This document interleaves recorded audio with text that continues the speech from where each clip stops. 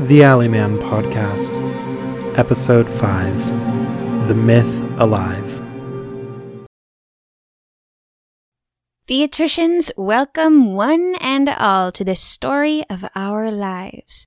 I am your monologuer, Percy McClay Ortiz, and I have a new play for you tonight. This is a rather odd one. Not even a play, but I'm getting ahead of myself. Let me set the stage.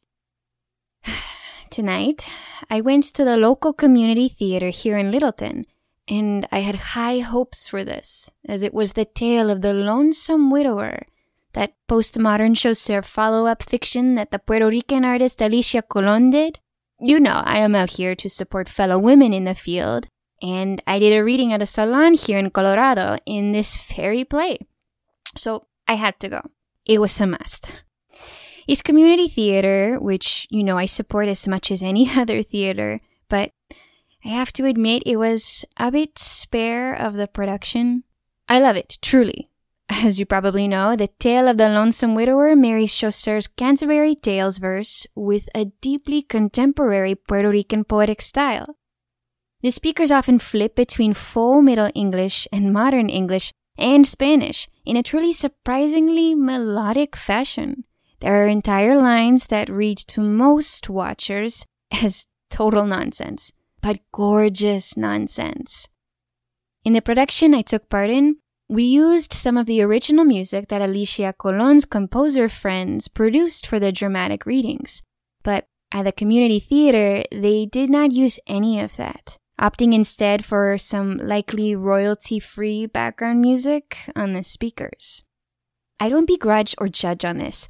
Performing to the intended beat requires a complete musical understanding of the intended Spanish, and I learned from staying after the play that the woman playing the lonesome widower herself was not a Spanish speaker. I will give her props. Her pronunciation throughout the play was spot on, but I could tell afterwards that she had been so nervous about the performance. Normally, here is where I would break down the play. The performers, the staging, the lighting, all of that. You know how I do. But the most fascinating part of the night actually happened after the play. The lead, the lonesome widow, was just such a sweetheart that we got to talking after the production was over for almost an hour, just sitting there at the side of the stage. And that was when we were chased out of the theater by the stagehands who wanted to get home. It's not uncommon for me to stick around and go for a drink or two with the cast of a show I see. I'm not going to toot my own horn here, but I am decently well known in the local theater scene, and sometimes people just want to talk about theater from an academic standpoint or from a behind-the-scenes place. So I offered to take Julia out for a drink. She said yes immediately, and we went to a bar I knew was open late in the area that I went to often after community theater shows. It was already 7 p.m. at this point, but I'm a night owl, so I didn't mind. And you know how I am. I can't let a pretty woman drink by herself. Julia, don't judge me too harshly if you listen to this episode. So, we had a couple drinks. The night grew short, and we were going to leave for the night when she realized she didn't have her purse on her at all. I paid for the drinks, and we ran back to the theater, and were surprised to find it unlocked. A spotlight was on, pointed at the stage, but we didn't find anyone in the building. Julia found her purse quickly enough, but she stood on stage for a minute, looking up at the spotlight overhead. For a moment, I thought she might be seeing someone, so I looked too from the seating area, but I didn't see anyone in the rafters behind the light. That was when she began begging, and I mean begging for her life. To say it was spooky would be selling it short. She was on the stage, in the middle of the spotlight, just on her knees and begging for someone to stop, staring up into the spotlight. I clutched my chest and looked around, suddenly convinced that something was happening that I just didn't understand. But over my shoulder, or in front of me, there was no one but me and Julia. Seriously, not a soul. I tried to speak up, but Julia was belting her words like she was performing for an audience. And that was when I kind of got clued in on the joke. She was performing. I walked toward the stage until I knew I was in her view, but she didn't look at me. Not at first. I breathed a huge sigh of relief, though. I wanted to chastise her for scaring me like that, but she kept going. She was begging someone to leave her be, to stop taking her life, her time, her act. I did not recognize the lines, but she was delivering them just a bit too realistically for me to be comfortable with her continuing. Then her eyes snapped down to me, and I don't know what it was. There's a difference, you know? A difference between someone looking at you like normally and a person looking at you from the stage in the middle of a performance. An actor can look out on the audience vaguely, but the lights keep them from locking eyes with anyone in particular most of the time. But there are times when the play calls for it, when the actor looks out at you, like you are part of the performance.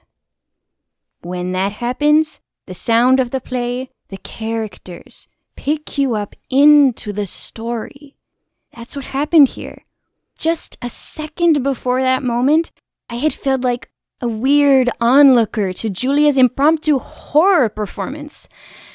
But when her eyes locked on me from the stage, it wasn't as Julia. It was as her character, begging for her life. Suddenly, I felt grossed out, complicit in some way with the implied violence. Like I had been an onlooker on a real scene of violence and done nothing. That's when Julia's face grew into a smile, and then I felt really uneasy. I'll admit we'd had a bit to drink before this, and maybe that's why, but it just felt so real. Like she wasn't Julia. Like she was this character. I told her to stop playing, that she was taking it too far. She cut me off and told me she would offer a trick for tat, like tit for tat. I'd bought her drinks, so now she should perform in thanks. At this point, I felt really uneasy.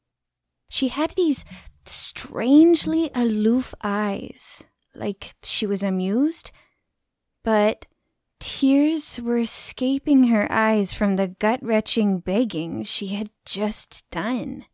I still felt so confused, disgusted even, but more than anything, a bit, I'll admit, a bit scared. But I stepped out of the aisle and into the seats a row back from the stage and sat down, uncertain of why I was doing this.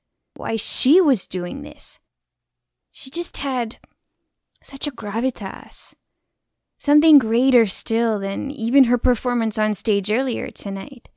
And she'd done good. It must have been 9 o'clock already. And I'm recording this now at midnight. I sat there for almost 2 hours. 2 full hours, longer than the tale of the lonesome widow, and watched her act alone on a stage with no crew, no background, no sounds. I remember wiping tears from my face. I remember, literally laughing so hard I almost threw up. I remember smiling and grimacing. I remember all of the feelings that her performance made me feel, but I can't remember what the story even was. It's like I can remember her stalking to and fro on the stage, in and out of the spotlight, but the first thing I remember of each thing is her, being in the spotlight the whole time. Like maybe the spotlight did follow her, or like she somehow walked across the stage while staying in place. That one seems more right in my memory, but it doesn't make sense. I remember her holding entire conversations with characters who were beside her, but I don't remember anyone ever being there. Like when I run lines and mutter other characters' lines under my breath, like there was a ghost of other people present, acting with her. Maybe she said those lines too? She was a child, growing older with each line she delivered.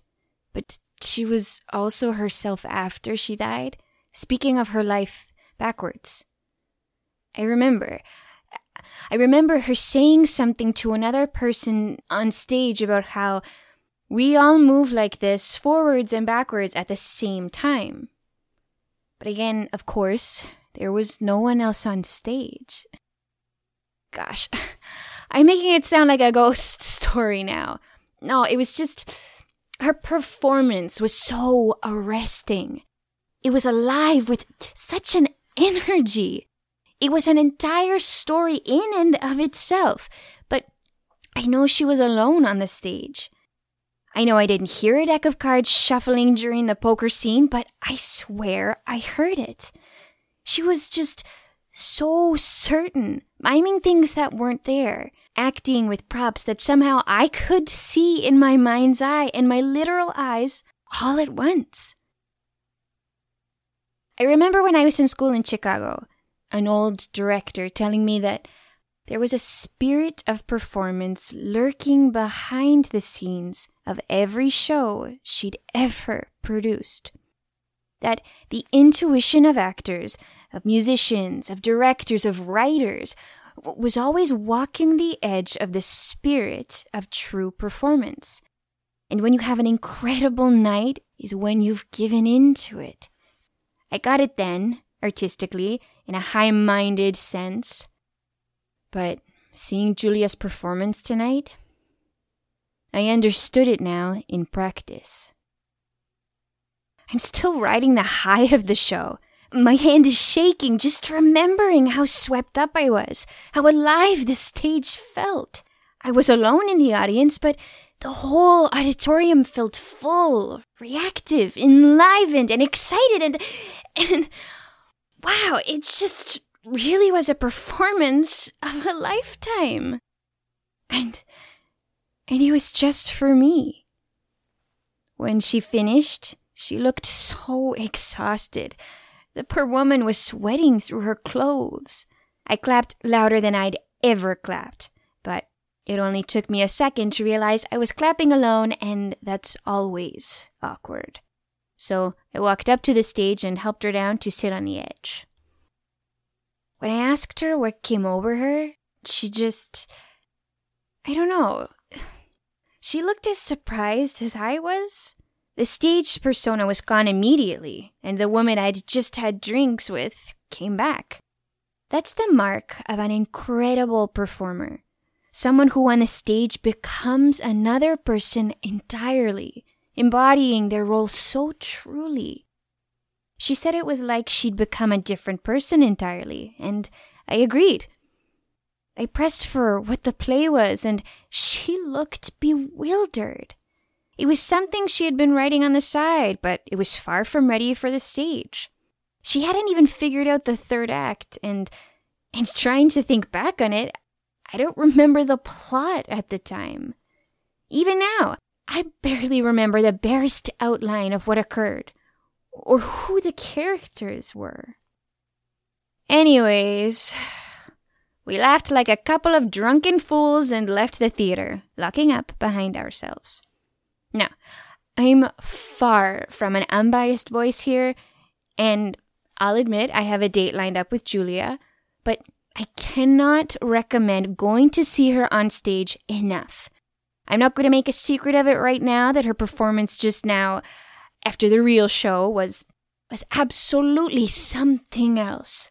But every bit of her talent showed through in the theater showing of The Lonesome Widower. So you should absolutely go see it. There's another show Friday night, then Saturday and Sunday, both at 6 p.m. Admission is $10, but you can always get in free with a local school ID. And just, we are all the stories we tell ourselves. Impossibly gorgeous. That was a line she said. I just remembered it, like she said it to me just now. She said it in just such a way that I can't hope to reproduce it. Still, until next time, I am your monologuer, Percy McClay Ortiz. And remember, we are all the stories we tell ourselves. Have a good rest of your morning.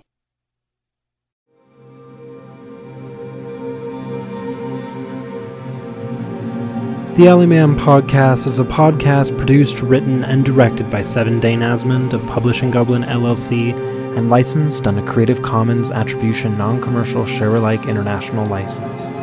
The Alleyman character was created by Seven Dane Asmund and is based on the character created by them for the Alleyman's Tarot. Outro music produced by Seven Dane Asmund. My name is Kim Ramon, and I played Percy McClay Ortiz.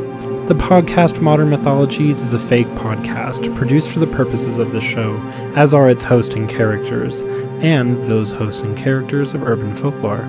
Any relation to people, real or imaginary, is a coincidence. The Urban Folklore Reddit and Dr. Okoye's email, profokoye@modernmyth.live, are real and available for you to use to reach out to the character, and I will read comments and emails each week for the next episode.